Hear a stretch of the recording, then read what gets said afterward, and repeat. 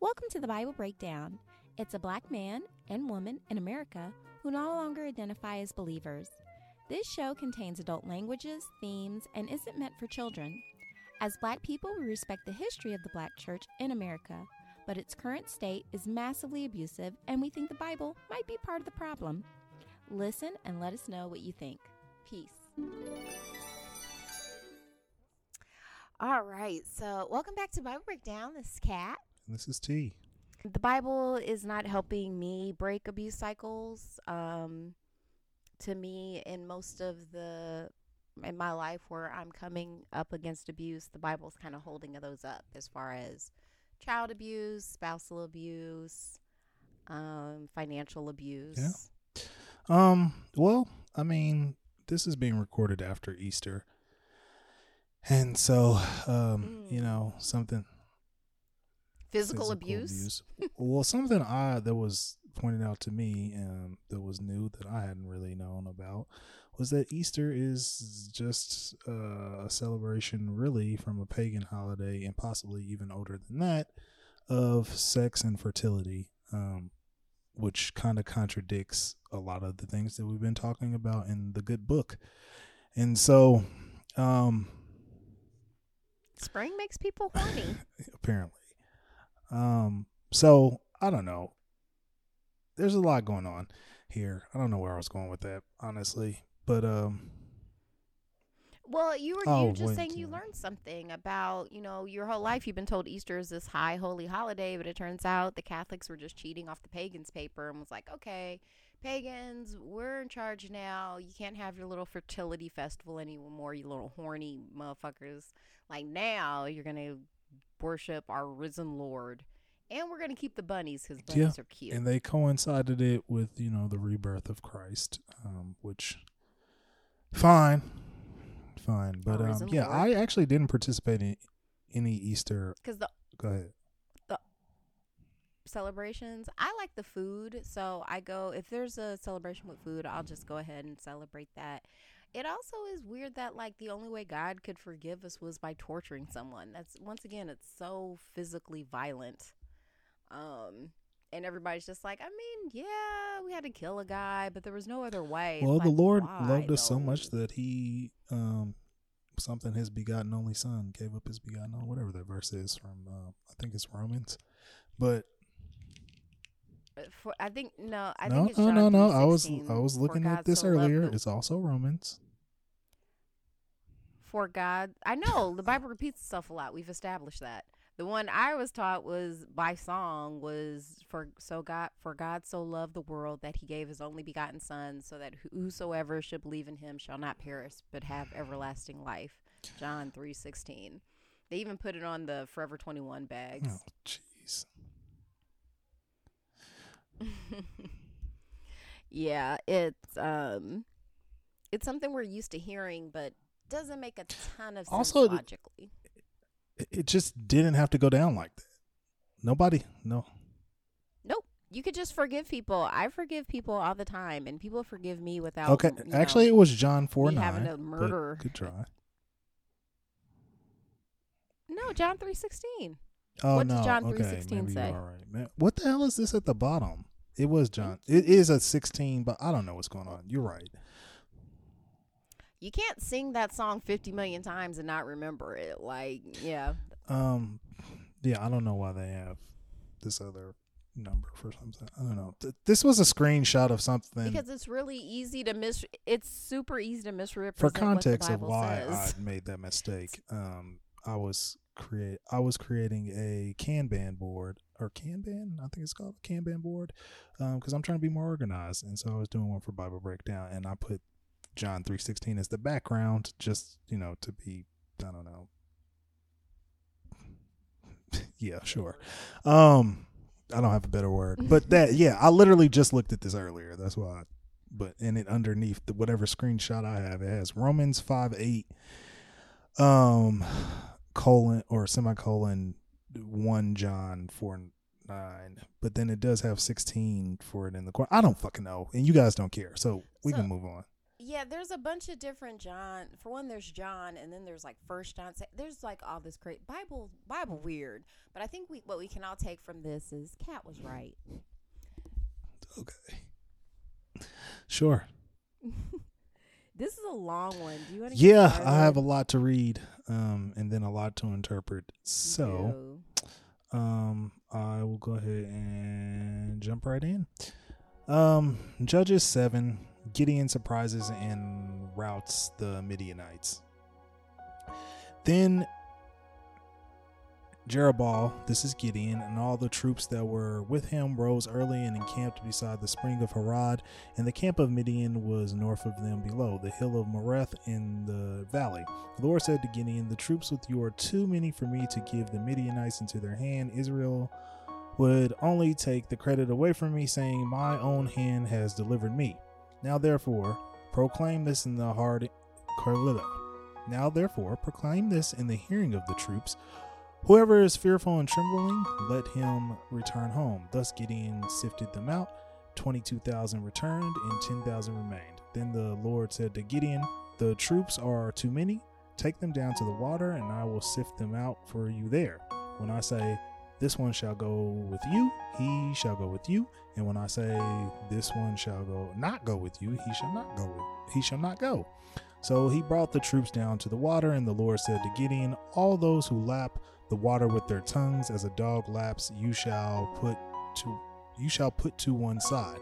And all those who kneel down to drink, putting their hands to their mouths, you shall put to the other side. The number of those that lapped was 300, but all the rest of the troops knelt down to drink water. Then the Lord said to Gideon, with the 300 that lapped, I will deliver you and give the Midianites into your hand. Let all the others go to their homes. So he took the jars of the troops from their hands and their trumpets, and he sent all the rest of Israel back to their own tents, but retained the 300. The camp of Midian was below in the valley. That same night the Lord said to God, That same night the Lord said to him, get up, attack the camp, for I have given into your hand. But if you fear to attack, go down to the camp. But if you fear to attack, go down to the camp with your servant Purah, and you shall hear what they say, and afterward your hands shall be strengthened to attack the camp. Then he went down with his servant Purah to the outposts of the armed men that were in the camp, the Midianites and the Amalekites. And all the people of the east lay along the valley as thick as locusts, and their camels were without number, countless as the sand on the seashore. When Gideon arrived, there was a man telling a dream to his comrade, and he said, I had a dream, and in it a cake of barley bread tumbled into the camp of Midian, and came to the tent and struck it so that it fell.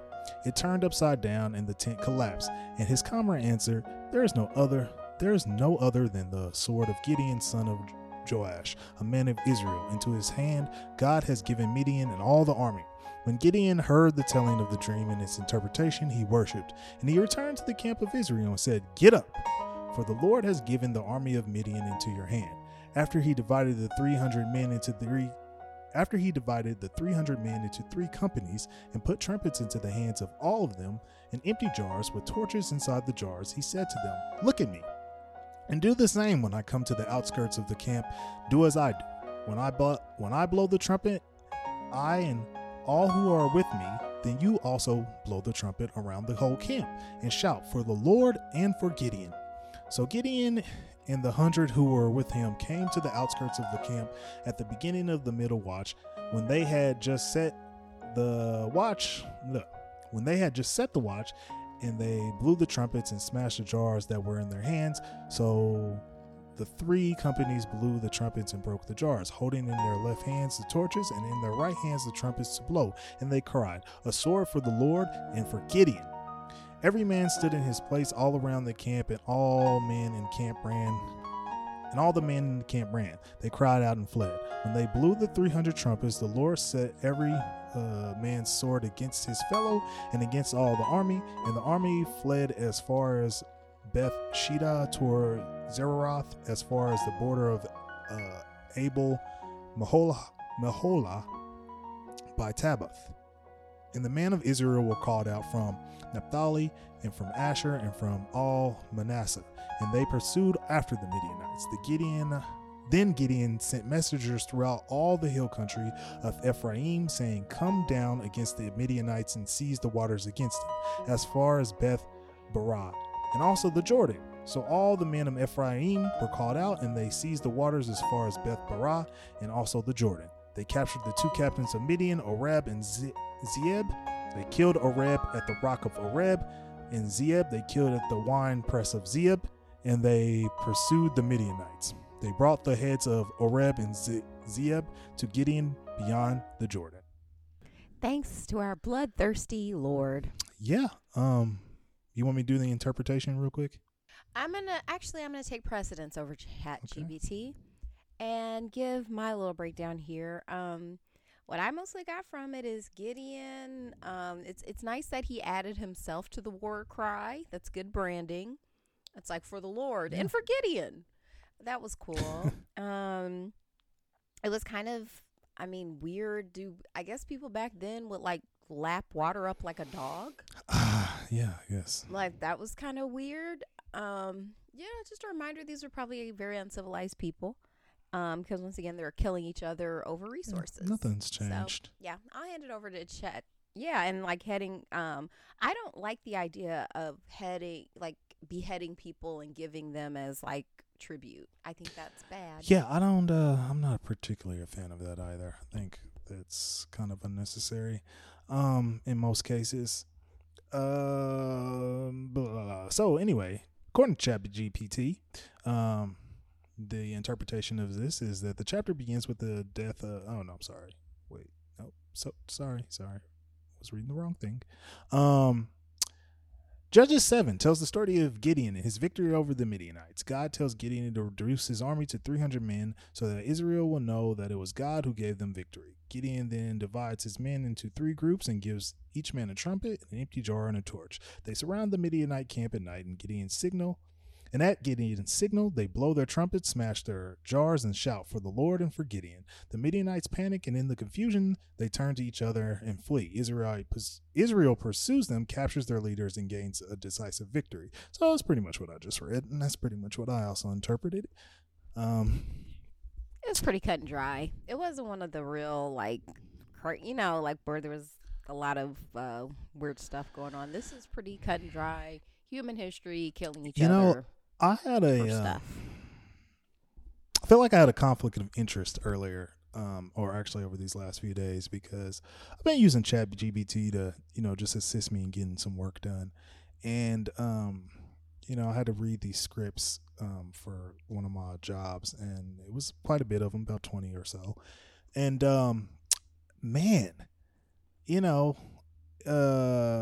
black people love writing about God. There was at least, maybe 3-4 scripts that I can think of that were particularly all faith-based productions. I have a lot of hypotheses. I'll pass it over to you in just a second. And so I turn in my work to my superior, and he asked me, "Give me your top 5." And so I guess surprisingly, I actually did pick one that was about that was faith-based, because the synopsis of it was actually these 3 men are on a train and they're having a conversation about modern Christianity and, how it is being influenced and or affected in today's time. And I thought, that might actually be a very interesting thing to see. But the other ones were absolutely what you would think Tyler Perry-esque, very basic family drama type shit. And I was like, absolutely not. These are not getting selected at all. I think the reason black people ride super hard for Christianity is it really is, and I've probably said this on the show, but I feel like it can't be said enough because it is a trauma response from slavery. It's finally a white man that's going to love them, because whether you admit it or not, I remember reading The Color Purple and her making me realize I always saw God as a white man, like kind of a sky daddy in the clouds. And it was crazy to think about that because it's like, oh my God, like I've been worshiping a white man, and like the white men, like in like that I actually come in contact with in life, they obviously don't like me. But there's like the ultimate white man in the sky who loves me and has a plan for me and cares about me and only asks that I give him 10% of my income and do everything that his representatives say. And it ends up, no one ever thinks about it that way, but it's like, yeah, like for people who, like I had a good relationship with my father, so I'm not looking for an outside source to complete that relationship. Like I love my dad. I know he loved me. He's gone now, but it was, you know, like that emotional need was provided for me in my life. So I don't need a heavenly father because to me that just feels like an imaginary Was your father friend. a believer? It's funny. He, you know, like most black people, he was raised in the church, like an AME church, and like those are more. What is that? They're not like evangelical churches. African Methodist Episcopal. Okay, I think that's what. It was actually a branch of Methodist that had to split off. It was a branch of the Methodists that split off because the original Methodists were so racist. So the Black Methodists had to start their own thing. But then when he married my mom got super into evangelicalism. And so we switched over to that. But then when they divorced, he just didn't really go back to church. Sounds like a good man. He was fantastic. Yeah, my father's definitely a church nigga through and through. And you get a lot of support there. Like there's not a lot of those. A lot of churches will have support groups for men. Like for a lot of men, it's the only place they get emotional support. And so I know why so many men ride super hard for it and defend it and ignore a lot of the abuse. But I just feel like there's a way that we can still have community and support each other emotionally and artistically without using this abuse juice. That's wishful thinking, I think. I believe in wishful thinking. It's perfectly fine. I've just come to recognize that, and I think, I mean, you said this on episodes before, but the belief in Christianity, in my interpretation, is just people who either A, want to be in control or feel some lack of control, or they or searching for, like you said, kind of a trauma response to a lot of the negative things that have been happening in life, and because they've been so indoctrinated early on, it essentially is how they cope with everything. We're all just trying to get by. We don't always come up with the healthiest coping skills, but we've gotten this far. And I think it's, like I said, like nothing is above critique. Yeah, I would agree with that. Do you want to jump into Judges 8? I do want to jump into Judges 8. The floor is yours, Senator. Okay. Gideon's triumph and vengeance. Then the Ephraimites said to him, "What have you done to us, not calling us when you went to fight against the Midianites?" And they upbraided him violently. So he said to them, What have I done now in comparison with you? Is not the gleaning of the grapes of Ephraim better than the village of Abiezer? God has given into your hands the captains of Midian, Oreb and Zeb. What have I been able to do in comparison with you? When he said this, their anger against him subsided. Then Gideon came to the Jordan and crossed over, and he and the 300 who were with him, exhausted and famished. So he said to the people of Sukkoth, "Please give us some loaves of bread to my followers, for they are exhausted. I am pursuing Zebah and Zalmunna, the kings of Midian." But the officials of Sukkoth said, "Do you already have in your possession the hands of Zebah and Zalmunna, that we should give bread to your army?" Gideon replied, "Well then, when the Lord has given Zebah and Zalmunna into my hands, I will trample your flesh on the thorns of the wilderness on the briers." From there he went up to Penuel and made the same request of them. And the people of Penuel answered him as the people of Sukkoth had answered. So he said to the people of Penuel, "When I come back victorious, I will break down this tower." Now, Zebah and Zalmunna were in Karkor with their army, about 15,000 men, all who are left of all the army of the people of the east. For 120,000 men bearing arms had fallen. So Gideon went up by the caravan route east of Moab and Jogbehah and attacked the army, for the army was off its guard. Zebah and Zalmunna fled, and he pursued them and took the 2 kings of Midian, Zebah and Zalmunna, and threw all the army into a panic. When Gideon, son of Joash, returned from the battle by the ascent of Heres, he caught a young man, one of the people of Succoth, and questioned him. And he listed for him the officials and elders of Succoth, 77 people. Then he came to the people of Succoth and said, "Here are Zebah and Zalmunna, about whom you taunted me, saying, 'Do you already have in your possession the hands of Zebah and Zalmunna, that we should give bread to your troops who are exhausted?' He took the elders of the city and took thorns of the wilderness and briars, and with them he trampled the people of Succoth. He also broke down the tower of Penuel and killed all the men of the city. Then he said to Zebah and Zalmunna, 'What about the men whom you killed at Tabor?' They answered, 'As you are, so were they, every one of them. They resembled the sons of a king.' And he replied, 'They were the brothers, the sons of my mother. As the Lord lives, if you have saved them alive, I would not kill you.' So he said to Jether, his firstborn, 'Go kill them!' But the boy did not draw his sword, for he was afraid, because he was still a boy. Then Zebah and Zalmunna said, 'You come and kill us, for as the man is, so is his strength.' So Gideon proceeded to kill Zebah and Zalmunna, and he took the crescents that were on the necks of their camels. Then the Israelites said to Gideon, 'Rule over us, you and your son, and your grandson also, for you have delivered us out of the hand of Midian.' Gideon said to them, 'I will not rule over you, and my son will not rule over you. The Lord will rule over you.' Then Gideon said to them, 'Let me make a request of you. Each of you give me an earning he has taken as booty, for the enemy had golden earrings because they were Ishmaelites. We will willingly give them,' he answered. So they spread a garment and threw into it an earring he had taken as booty. The weight of the gold earrings that he had requested was 1,700 shekels of gold, apart from the crescents and pendants and the purple garments worn by the king of Midian and the collars that were on the necks of their camels. Gideon made an ephod of it and put it in his town in Ophrah, and all Israel prostituted themselves to it there and became a snare to Gideon and his family.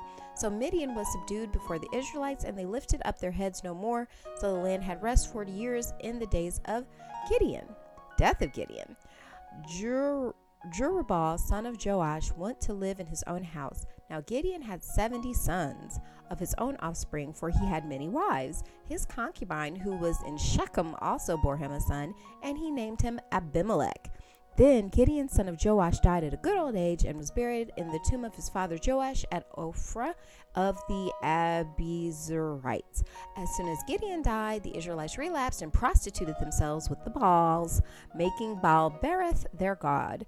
The Israelites did not remember the Lord their God, who had rescued them from the hand of all their enemies on every side, and they did not exhibit loyalty to the house of Jerubbaal, that is Gideon, in return for all the good he had done to Israel.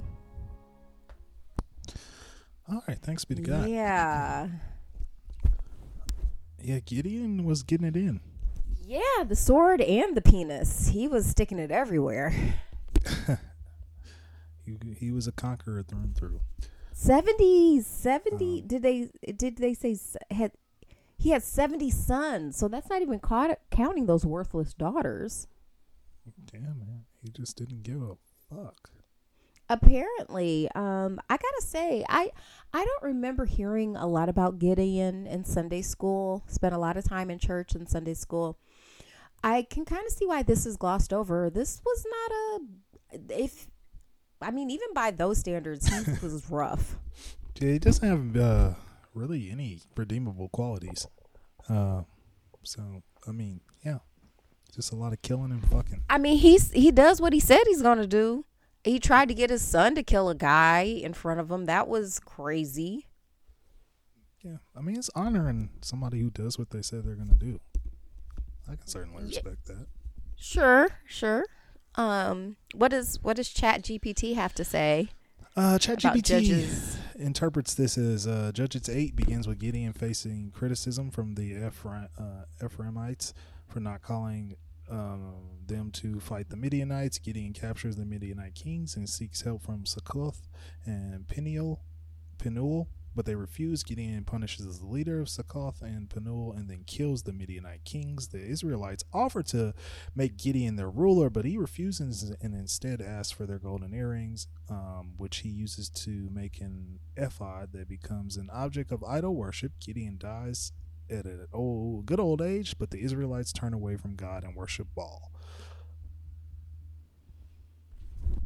And don't give tribute to the house of Gideon. Yeah. I mean. So, and I think this is where Oprah got her name from. Old time, for people who don't know, like old people, black people in the South used to like pick names out of the Bible to name their kids. It kind of just like pick a name, and that's kind of how she got hers, but they misspelled it, so it became Oprah. Mm-hmm. Yeah. Well, all right. I'm gonna move on to Judges 9. Okie dokie. Let's just go ahead and knock this out. Abimelech attempts to establish a monarchy. Now, Abimelech, son of Jerubbaal, went to Shechem to his mother's kinsfolk and said to them and to the whole clan of his mother's family, "Say in the hearing of all the lords of Shechem, which is better for you, that all 70 of the sons of Jerubbaal rule over you, or that one rule over you? Remember also that I am your bone and your flesh." So his mother's kinsfolk spoke all these words on his behalf in the hearing of all the lords of Shechem, and their hearts inclined to follow Abimelech, for they said, "He is our brother." They gave him 70 pieces of silver out of the temple of Baal Berith, with which Abimelech hired worthless and reckless fellows who followed him. He went to his father's house at Oprah and killed his brothers, the sons of Jerubbaal, 70 men on one stone, but Jotham, the youngest son of Jerubbaal, survived, for he hid himself. Then all the lords of Shechem and all Beth Millo came together, and they went and made Abimelech king by the oak of the pillar at Shechem. The parable of the trees. When it was told to Jotham, he went and stood on the top of Mount Gerizim and cried aloud and said to them, "Listen to me, you lords of Shechem, so that God may listen to you. The trees once went out to anoint a king over themselves, so they said to the olive tree, 'Reign over us.' The olive tree answered them, 'Shall I stop producing my rich oil, by which gods and mortals are honored, and go to sway over the trees?' Then the tree said to the fig tree, 'You come and reign over us.' But the fig tree answered them, 'Shall I stop producing my sweetness and my delicious fruit, and go to sway over the trees?' Then the tree said to the vine, 'You come and reign over us.' But the vine said to them, 'Shall I stop producing my wine that cheers gods and mortals, and go to sway over the trees?' So all the trees said to the bramble, 'You come and reign over us.' And the bramble said to the trees, 'If in good faith you are anointing me king over you, then come and take refuge in my shade. But if not, let fire come out of the bramble and devour the cedars of Lebanon. Now therefore, if you acted in good faith and honor when you made Abimelech king, and if you have dealt well with Jerubbaal in his house, and have done to him as his actions deserve, for my father fought for you and risked his life and rescued you from the hand of Midian. But you have risen up against my father's house this day, and have killed his sons 70 men on one stone, and have made Abimelech the son of his slave woman king over the lords of Shechem, because he is your kinsman. If I say, you have acted in good faith and honor with Jerubbaal and with his house this day, then rejoice in Abimelech, and let him also rejoice in you. But if not, let fire come out from Abimelech and devour the lords of Shechem and Beth Millo, and let fire come out from the lords of Shechem and from Beth Millo and devour Abimelech." Then Jotham ran away and fled, going to Beer, where he remained for fear of his brother Abimelech. The downfall of Abimelech. Abimelech ruled over Israel 3 years, but God sent an evil spirit between Abimelech and the lords of Shechem, and the lords of Shechem dealt treacherously with Abimelech. This happened so that the violence done to the 70 sons of Jerubbaal might be avenged, and their blood be laid on their brother Abimelech, who killed them, and on the lords of Shechem, who strengthened his hands to kill his brothers. So out of hostility to him, the lords of Shechem set ambushes on the mountaintops. They robbed all who passed by them along that way, and it was reported to Abimelech. When Gaal, son of Ebed, moved into Shechem with his kinsfolk, the lords of Shechem put confidence in him. They went out into the field and gathered their grapes from their vineyards, trod them, and celebrated. Then they went into the temple of their God, ate and drank, and ridiculed Abimelech. Gaal, son of Ebed, said, "Who is Abimelech? And who are we of Shechem, that we should serve him? Did not the son of Jerubbaal and Zebul, his officer, serve the men of Hamor, father of Shechem? Why then should we serve him? If only this people were under my command, then I would remove Abimelech. I would say to him, increase your army and come out." When Zebul, the ruler of the city, heard the words of Gaal, son of Ebed, his anger was kindled. He sent messengers to Abimelech at Aramah, saying, "Look, Gaal, son of Ebed, and his kinsfolk have come to Shechem, and they are stirring up the city against you. Now therefore go by night, you and the troops that are with you, and lie in wait in the fields. Then early in the morning, as soon as the sun rises, get up and rush on the city, and when he and the troops that are with him coming out against you, you may deal with them as best you can." So Abimelech and all the troops with him got up by night and lay in wait against Shechem in four companies. When Gaal, son of Ebed, went out and stood in the entrance of the gate of the city, Abimelech and the troops with him rose from the ambush. When Gaal saw them, he said to Zebul, "Look, people are coming down from the mountaintops." And Zebul said to him, "The shadows of the mountains look like people to you." The shadows of the mountains look like people to you. Gaal spoke again and again, "Look, people are coming from the Tabor Erez, and one company is coming from the direction of Elon Meoneim. Then Zebul said to them, Where's your boast? Now you who said, who is Abimelech, that we should serve him? Are not these the troops you made light of? Go out now and fight with them." So Gaal went out at the head of the lords of Shechem and fought with Abimelech. Abimelech chased him, and he fled before him. Many fell wounded up to the entrance of the gate. So Abimelech resided at Aramah, and Zebul drove out Gaal and his kinsfolk, so that they could not live on at Shechem. On the following day, the people went out into the fields. When Abimelech was told, he took his troops and divided them into 3 companies and lay in wait in the fields. When he looked and said that people coming out of the city and saw people coming out of the city, he rose against them and killed them. Abimelech and the company that was with him rushed forward and stood at the entrance of the gate of the city, while the 2 companies rushed on who were in the fields and killed them. Abimelech fought against the city all that day. He took that city, killed the people that were in it, and he razed the city and sold it with salt. When all the lords of the tower of Shechem heard of it, they entered the stronghold of the temple of El Berith. Abimelech was told that all the lords of the tower of Shechem were gathered together. So Abimelech went up to the Mount Zalman, he and all the troops that were with him. Abimelech took an axe to his hand, cut down a bundle of brushwood, and took it up and laid it on his shoulder. Then he said to the troops with him, "What have you seen me do? Do quickly as I have done." So every one of the troops cut down a bundle, and falling Abimelech put it against the stronghold, and they set the stronghold on fire over them, so that all the people of the tower of Shechem also died, about 1,000 men and women. Then Abimelech went to Thebez and encamped against Thebez and took it. But there was a strong tower within the city, and all the men and women and all the lords of the city fled to it and shut themselves in, and they went to the roof of the tower. Abimelech came to the tower and fought against it, and came near to the entrance in the tower to burn it with fire. But a certain woman threw an upper millstone at Abimelech's head and crushed his skull. Immediately he called to the young woman who carried his armor and said to him, "Draw your sword and kill me, so people will not say about me, a woman killed him." So the young man thrust him through, and he died. When the Israelites saw Abimelech was dead, they all went home Thus God repaid Abimelech for the crime he committed against his father in killing his 70 brothers. And God also made all the wickedness of the people of Shechem fall back on their heads, and on them came the curse of Jotham, son of Jerubbaal. Ooh.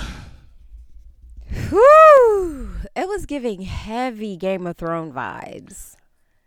Yeah, it was some Game of Thrones gladiator type shit for sure. That was probably one of the most action-packed things we got in a while, though. That was a lot of shit. Yeah, Abimelech was going hard. He was, and then they had that whole thing. It's like, well, what? And they said, make the olive tree the king over all the trees. And it's like, what? Am I supposed to stop doing my job making olive oil?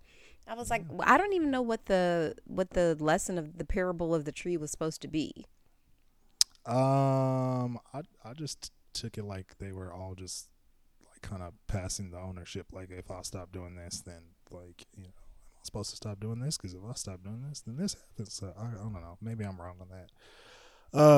But yeah, I think it's wild that Abimelech was like, hey, my dad's dead. I think I'm gonna kill all my brothers and just make myself king. My dad seemed to have a lot of success just killing people until he got what he wanted. I'm gonna try that same tact, but he even did the thing where you killed everybody and then like salted the earth so nothing would ever grow there again. Like, that's some Genghis Khan shit. Yeah, it's pretty hard, man. I will say, like, if this movie was made, I probably would watch it. He's definitely a super villain. Maybe Jonathan Majors can play him. Only to get killed off by a woman. Oh my God. Because at first I was going to be like, yes, a woman killed him. And then he was like, hey, you kid, kill me so no one can say a chick did it. I'm like, fuck you. Like, a woman totally killed you. She was the proximal cause of your death. So I'm going to say it because he would hate it. A girl killed Abimelech. A girl killed Abimelech. Interpretation, just for those who might have tuned out on that. And where was God this whole time? Couldn't have God have stopped him at some point? No, God was chilling. He already knew. God, you know they say God operates on his time. The Lord, you really let a lot of people die and a lot of carnage where you could have just been like, you know what? If I just take out Abimelech, everybody could just go back to the way the things were. Or I could have actually, because he says he knows you in the womb, he could have just been like, actually, you're going to be a miscarriage this month. I mean, according to ChatGPT, Abimelech, son of Jerubbaal, convinced the people of Shechem to make him king by promising to be a better ruler than Jerubbaal's 70 sons. He then killed all his brothers except for Jotham, who escaped. Also, Jotham was kind of a bitch-ass nigga. Jotham told a parable about trees to warn the people of Shechem and that they had made a bad choice in making Abimelech king. Abimelech ruled for 3 years before the lords of Shechem turned against him, and he was eventually killed by a woman. Who threw a millstone at him. I don't even know what that is. God repaid Abimelech for his crimes, and the people of Shechem suffered the curse of Jotham. Jotham kind of was thorough. A millstone's just like a giant, like, carved rock you wear around your neck. Oh, okay. Well, it's like an old-timey saying where it's like, oh, you're a millstone around my neck. Just mean you're weighing me down. But, I mean, how did he get killed by that, though? She just threw it at his head? She threw it at him, yeah. Like, if you throw a... I guess, no, it says it literally right here. But a certain woman, sorry, I was just kind of reading. But a certain woman threw an upper millstone at Abimelech's head and crushed his skull. That'll kill you. Jesus. Okay. Gosh. Oh, man. Yeah, he needed to be stopped for real. Okay. God did do something in verse 23, but God sent an evil spirit between Abimelech and the lords of Shechem, and the lords of Shechem dealt treacherous. So it was he phoned in some stuff. Yeah. So he called shots, which wasn't very reassuring. Yeah, I didn't like this. Okay. And once again, I was thoroughly entertained with this particular. But I mean, yes, it was entertaining. It was just prime abuse cycle stuff. Nothing about this would help anyone escape an abuse cycle. This was on some Shakespearean type shit. It was. I mean, this is a classic story of pretty much everywhere in the world. Let's go to war over resources. Yes. It looks like next time there's just some oppression by the Ammonites. That'll be fun. We get to learn about Jephthah and intertribal dissension, which is to be expected. Amazing. But I will say, wait, you said Jotham sounded like a bitch to you. Why do you say that? Because he just kind of like, went and gave his speech and then went back into hiding. He didn't even help the people fight. Like, he got them riled up just for them to do the fighting. He didn't do shit. That's important. Like, you could say the same thing about Martin Luther King. No, Martin Luther King got his ass whooped several times. He was in the shit. Well, and also, we don't know how old Jotham is because they said it was the youngest son out of the 70. Like, what if he was 9 years old? I mean, okay. Well, he sounded very articulate with that fucking story for 9, but whatever. He's probably was a bookish nerd. Like, you find your lane. Like, he obviously, in the art of war, you fight the battles you can win. He probably, because it sounds like nobody was more violent than Abimelech. And don't say, what if he was 9? There's some bitch-ass 9-year-olds. Like, I don't think you're being a bitch ass. Just because he saved his life and got the people rallied up to fight his enemy, I don't think that makes him a bitch. I think if anything, he is more of the hero of the story. Sure.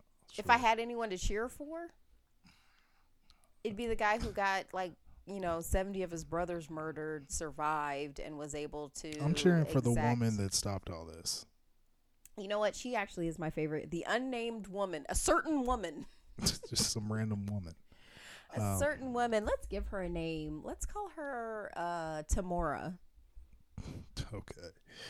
Well, Tamora, she saved. Shout out to you, Tamora. Countless others. Because she's like, you know what? These men are just fucking up. Like, I don't have any voice or right in society, but I know this dude is killing way too many people. He needs to be stopped. And, the Lord is taking his 15 right now. So I guess it's up to me. Well, yeah. I mean, Abimelech wasn't stopping, so. He really wasn't. But there's an argument to be made that God made her too, so technically he already had it covered. I mean, these are just, that's the Lord. The Lord moves in mysterious ways. Mm-hmm. What a helpful apologetic for brushing away abuse. Yeah. I do have a hypothesis that even by us dissecting this book, we are still contributing to Christianity as a whole.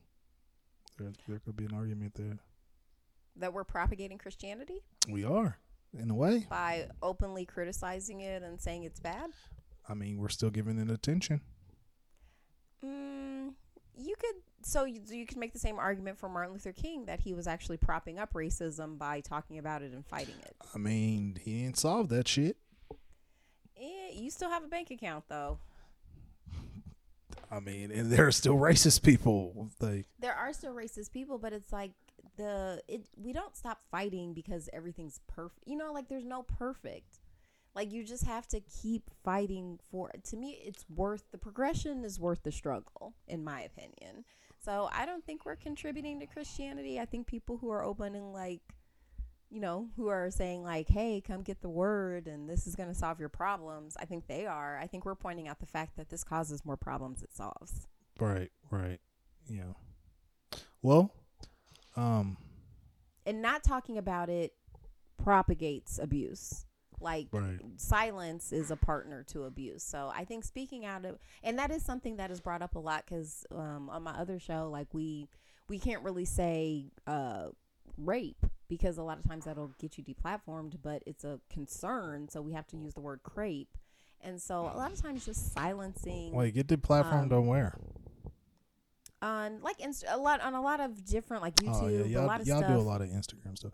YouTube is actually cutting back on their language policies. Good, because that's the thing. You don't want to be able to not talk about things that are problems because it's if you say it, it's no. We have to name it to be able to fight it. So pointing out things are racist isn't contributing to racism, and pointing out the Bible is wildly abusive isn't contributing to the abuse. Shout out YouTube, by the way, because I was literally thinking YouTube basically cut out the middleman and allowed a lot of creators to essentially have their own channel. Like, it's called a YouTube channel. Like, and if you think about back in the day, where, like, you know, you had to get on network television, you had to work your way up to getting your own slot, and now you can just, you know, you can produce whatever kind of content you want, good, bad, or, you know, in between. And it's a true democratization of, like, that shit is, YouTube is probably my favorite app. I probably use that shit every day, if not every, like, it definitely multiple times a week. And it's so much entertainment to education to, it's a lot, man. Connection. It is a lot. I love it. Yeah. Shout out them. Like, Google had the vision, because there was a time where YouTube was not under Google, and they were like, "Oh, this is gonna be something. Look what it is now." But it's a great time to be alive. It and, is. And quite honestly, when I was kind of like getting out of like religion, YouTube was incredibly helpful to hear like a lot of different diverse voices about it, because it does, you do feel isolated, and that is sort of one of the underlying threats too of religion, that if you leave it, you'll be isolated, because a lot of times people do cut you off. So it's, thank you for creating that community, YouTube. Yeah, they do cut you off. I've again been lucky enough to be around people who, in my immediate family, don't feel that way per se, but I also don't, you know, press the buttons a lot of, like, I'm accepting of it. Like, Easter and shit happened, and I wasn't around my family, but I had brought the notion up too, because I did talk to my sister over the weekend, and I was just like, you know, when I'm around y'all, like, I know y'all are religious, so like, I just accept it. I don't try to fight it. It doesn't really bother me. It's when I go out into the world and it's people I don't really know like that, you know, try to virtue signal me and ask him I believe. Like, that's where I feel like it's rude, because you don't even fucking know me. Nope. Yeah, but anyway, I think this was a pretty solid episode. I liked it. Do you have anything else? Your body belongs to you. Shake it. All right, and continue to get therapy, people. Yeah, it's fabulous. It's great. All right, until next time.